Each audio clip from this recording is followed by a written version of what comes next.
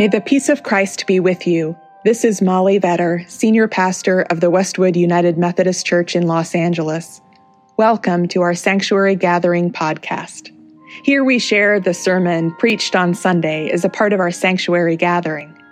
We hope that in these words you will be drawn closer to God and made more ready to love your neighbor. As a congregation, we embrace the words of the Hebrew prophet that are etched into the stairs that lead to our building, the calling to do justice, to love mercy, and to walk humbly with our God. We also believe that we're a richer congregation for the diversity of people who participate in our community, and we celebrate the diversity of age, race, gender identity, and sexual orientation that participate in our church. You are welcome in this place, and we hope you will participate. We invite you to do your own theology, to wrestle with questions of faith as we seek out what it means to be faithful Christians today. You're welcome to join us not only by listening in to this podcast, but we also invite you to join in our congregational life. Every Sunday, you're welcome to join us for worship at 9:30 a.m. You can join us in our beautiful sanctuary in Los Angeles at the corner of Warner and Wilshire, or online via our church Facebook page. All are welcome in our midst, and we thank you for being a part of our church. May these moments be a blessing to you today. Good morning. I'm going to read from Psalm 40, verses 1 to 11. I waited patiently for the Lord, who inclined to me, and he heard my cry. The Lord drew me up from the desolate pit, out of the miry bog. He set my feet upon a rock, making my steps secure. The Lord put a new song in my mouth, a song of praise for our God. Many will see and be in awe, and put their trust in the Lord. Blessed are those who make the Lord their trust, who do not turn to the proud, to those who go astray after false gods. O Lord my God, you have multiplied your wondrous deeds and your thoughts towards us. None can compare with you. Were I to proclaim and tell of them, they would be more than can be numbered. Sacrifice and offering you do not desire, but you have given me an open ear. Burnt offering and sin offering you've not required. Then I said, Lo, I come. In the roll of the book it is written of me, I delight to do your will, O my God. Your law is within my heart. I've told the glad news of deliverance in the great congregation. Lo, I've not restrained my lips, as you know, Lord. I've not hid your saving help within my heart. I have spoken of your faithfulness and your salvation. I've not concealed your steadfast love and faithfulness from the great congregation. O Lord, do not withhold your mercy from me. Let your steadfast love and faithfulness ever preserve me. This is the word of God for the people of God. Thanks be to God. Our second scripture reading is from the beginning of the book of 1 Corinthians. Because it's the beginning of the book, we're immediately reminded that this book of our Bible is a letter written from Paul to a church in a town called Corinth, which is in Greece. This town was a place where a Christian community had been formed, and Paul writes this letter as a part of an ongoing conversation about how to be the church.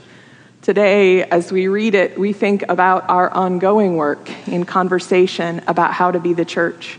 As I read these verses from the beginning of this letter, I invite you to listen for the word of God. Paul, called to be an apostle of Christ Jesus by the will of God, and our brother Sosthenes, to the church of God that is in Corinth, to those who are sanctified in Christ Jesus, called to be saints, together with all those who in every place call on the name of our Lord Jesus Christ, both their Lord and ours. Grace to you and peace from God our Father and the Lord Jesus Christ. I give thanks to my God always for you because of the grace that God has given you in Christ Jesus. For in every way you have been enriched in him, in speech and knowledge of every kind, just as the testimony of Christ has been strengthened among you, so that you are not lacking in any spiritual gift as you wait for the revealing of our Lord Jesus Christ. He will also strengthen you to the end, so that you may be blameless on the day of our Lord Jesus Christ. God is faithful. By God you were called into the fellowship of his Son, Jesus Christ our Lord. This is the word of God for the people of God. Thanks be to God. Will you pray with me? O holy God, may my words and our thoughts and our lives reflect the fullness and beauty of your grace. We pray in your holy name. Amen. This morning as we gather in worship, having read this passage from 1 Corinthians, thinking about Martin Luther King Jr. and being good Methodists, I imagined a sort of conversation between three different moments in times in the life of the church when it became clear that God was communicating something to a community. In 1 Corinthians, of course, that community is the church in Corinth, and we have left behind this letter, these two letters, 1 and 2 Corinthians, which were written by Paul to the church in Corinth. It is one side of a conversation, correspondence that we imagine happening. But of course, the relationship between Paul and the church in Corinth was much more than is depicted in these letters.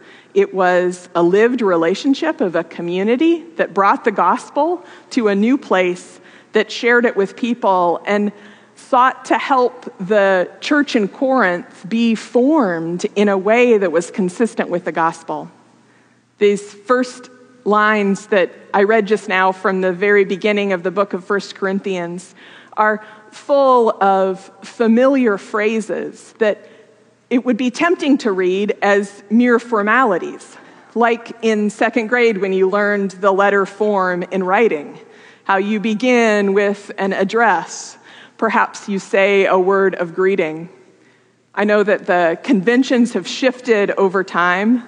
I know that as in this enduring season of pandemic, I find myself more and more insecure as I type, "I hope this finds you well." But we all begin letters with familiar phrases that convey connection and care. They're appropriate ways of opening a conversation.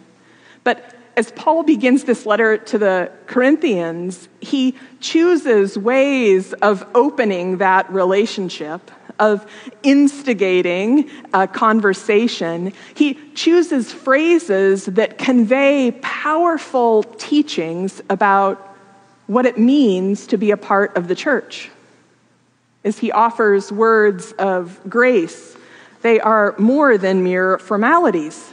He says, to the church of God that is in Corinth, to those who are sanctified in Christ Jesus.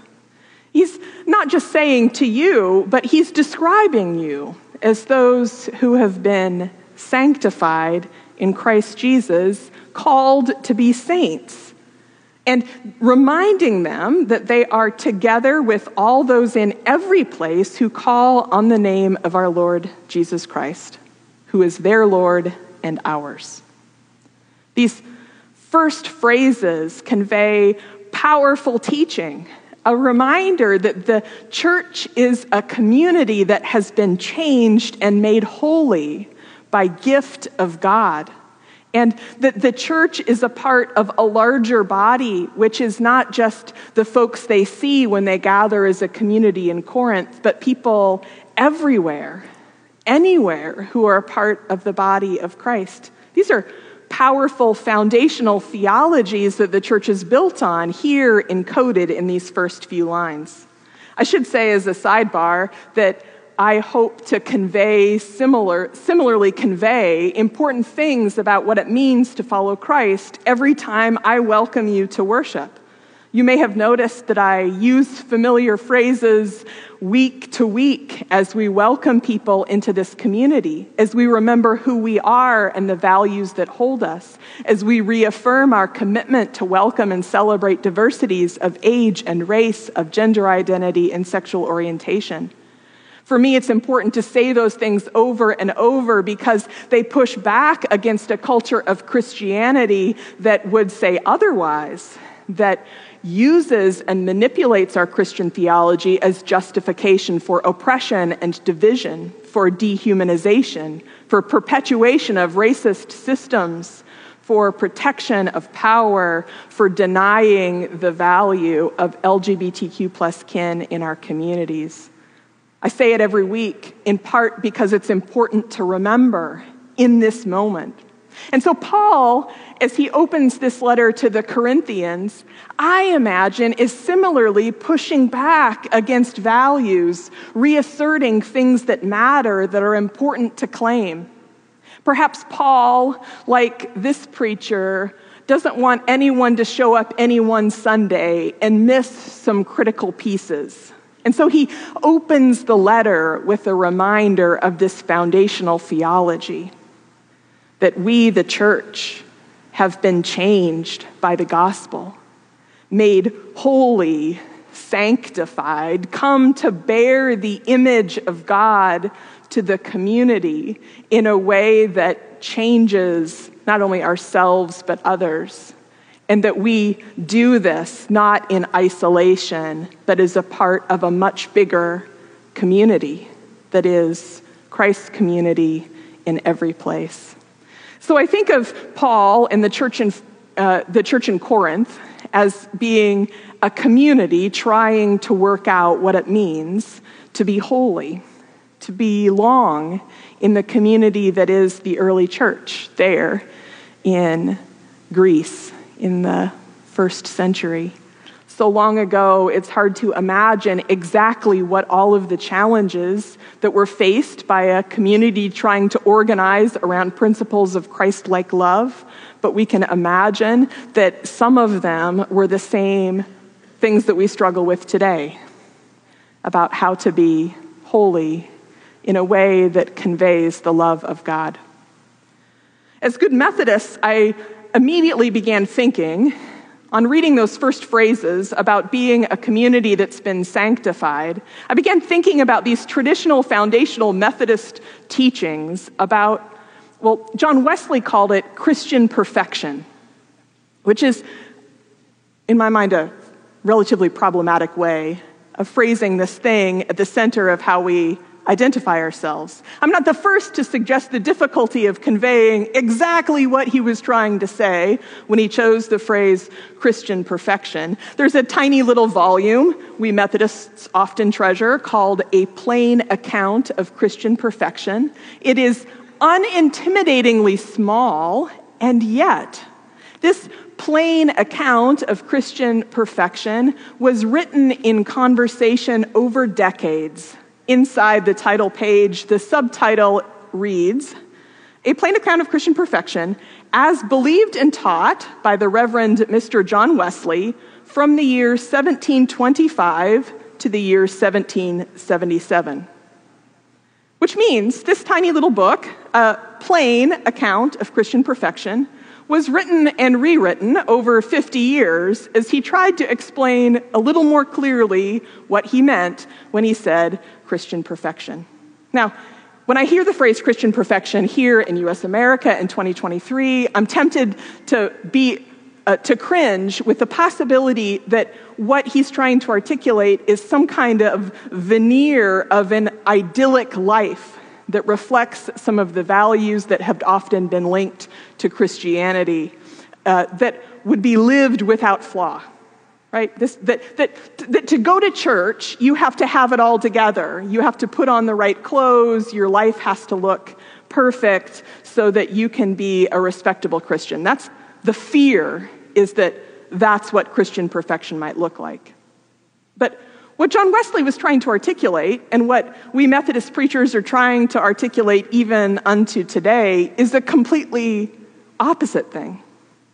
It is instead the conviction that we can be perfected more and more every day in the living out of Christ-like love. Christian perfection, then, as Wesley taught it, had something to do with the belief that we could truly bear the love of God to the world, that we could be a holy presence, a living embodiment and teaching and proclamation of the love of God, and that we could get better and better at that all our lives as we are perfected by the living out of love.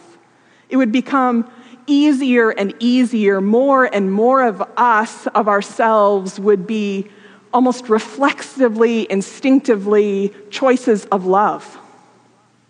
And as we did so, we would have the hope of reaching a fullness, a completeness, a wholeness with the love of God, so that we could do nothing but respond with love. I'm planning over these next 5 weeks to come back again and again to these traditional Wesleyan teachings. But for today, I hope to communicate something about this wild idea at the center of Wesley's teaching on Christian perfection. This wild idea that we can be made perfect. And he holds Christian perfection in relationship, in tension with what he calls mistakes, frailties, failings. The notion of Christian perfection doesn't rely on our being flawless. It relies on our being fully loving. As humans, we will always bear flaws. We will see incompletely. We will respond out of our humanity in a way that prevents us from being fully loving. It's not about never screwing up. Instead, Christian perfection is about more fully embodying the love of God. In this funny little volume, A Plain Account of Christian Perfection, John Wesley has sermons and teachings, letters, and collections of responses to questions that had been posed. We Methodists, I guess consistent with our Holy Scripture, don't have a systematic theology neatly lined out and pulled together. We have instead a record of communities trying to live out our faith. So just as our New Testament is constructed not only of gospels, but also of letters, of conversation between communities and church leaders trying to live out the love of God, we Methodists have some funny little records of sermons and letters, Q&A sessions, and other work as the community tried to figure out how to live the love of God. In the midst of the plain account of Christian perfection, John Wesley includes a chapter titled The Testimony of Jane Cooper, who was a part of the Methodist communities there in England. It's an account of her death, an account of her final days as she was perfected in faith. It's a funny little conversation between Jane and the community she was a part of, between Jane and God, as she came to let herself belong more fully and ever more fully to the love of God, to depend on the love of Christ for her being sustained from moment to moment, for her direction about what to think on, what to do, and who to be. As she was getting nearer to her death, someone asked her about what she thought the most excellent way to walk in and what its greatest hindrances. Here's her response. The greatest hindrance is generally from the natural constitution. It was mine to be reserved, to be quiet, to suffer much, and to say little. Some may think one way more excellent, and some another. So the hindrance, she says, is her own sort of disposition, how she was in the world. Then she says, but the thing is to live in the will of God. For some months past, when I have been particularly devoted to this, I have felt such a guidance of God's Spirit, and the unction which I have received from the Holy One has so taught me of all the things that I needed that not any man could teach me, save as this anointing teaches me. She describes in a moment, as she gives herself more and more to be directed by God, by divine love, by Jesus Christ, a sense of receiving, a sense of belonging that can come only by experience of God, not by any teaching. Her testimony, included in this plain account of Christian perfection, then, is a reminder that our Christian salvation is not about exempting us from the suffering of the world. It's a testimony that's rooted in the end of a faithful person's life. There is no exemption from suffering and struggle and even human mortality that comes from being perfected in Christ. But there is, through every struggle, through every journey, the invitation to belong fully in the love of God. And this weekend, I think also, of course, of the life and testimony of Martin Luther King Jr., who understood the power of being held in the love of God, of pursuing above all, to the end of all and through it all, Christ-like living in the world, formed by the nonviolence of our gospel and the teaching of Gandhi. Martin Luther King Jr. modeled and exemplified, taught and proclaimed a way of being in the world that chose through it all, above it all, after it all, love. He preached and taught clearly about the way that we're compelled not to answer hate with hate or violence with violence, but instead to respond to everything with love. This conviction, this value, so exemplified by Martin Luther King Jr. and others in the struggle for civil rights in the U.S., is an invitation to be about this thing that John Wesley and Paul were writing about. It's the invitation to be sanctified, to be made fully holy, to let ourselves be led, not by our instinct or our failures, but by the love of God. It's an invitation to live toward love, which is my attempt at an alternative contemporary phrasing of what I think John Wesley was trying to say. I have no illusions that I'm going to clarify what took him a lifetime to try to get clearer in a few sermons at Westwood UMC in Los Angeles today. But I do think there's something in here that's meant for us to hang on to and to understand, and that is that we're called to live lives that lead toward love. That love is the destination, and that our salvation, our sanctification is real when we share love, when we let it guide our actions, when we let it lead us toward the world of justice and peace that God desires for us. And that work is necessary. We see suffering around us this week in dramatic floods that have devastated communities here in our state especially. And we know that changes of weather patterns are tied to systems of our climate that we have altered through human action, and that we bear responsibility for not only preventing further catastrophe for our climate, but mitigating the damaging consequences of these severe weather events for our neighbors, especially for those who have the least access to power.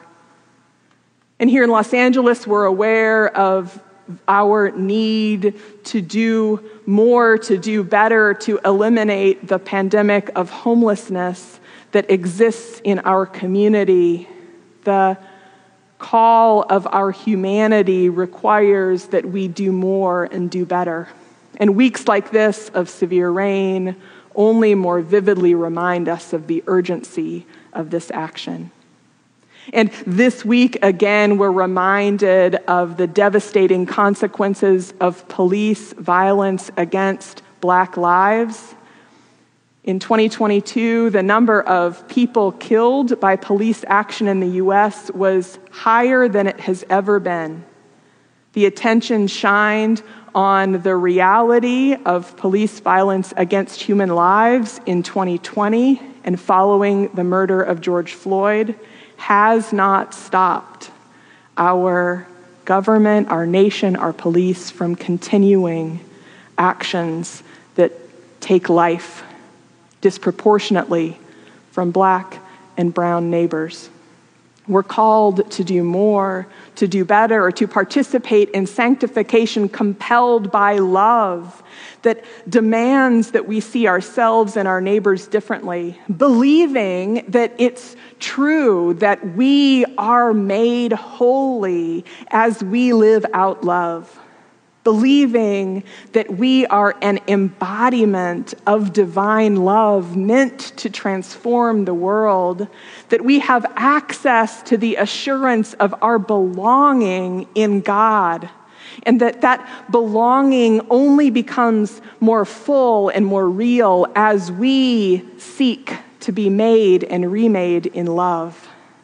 This Sunday, as every day, we're invited to be people who live our lives toward love, standing on the shoulders of Jesus and Paul, of John Wesley, of Martin Luther King Jr., of so many others who've come before us, knowing those will come after us will continue this journey as we seek to be made and remade, sanctified and perfected in the fullness of divine love. May it be so. Amen.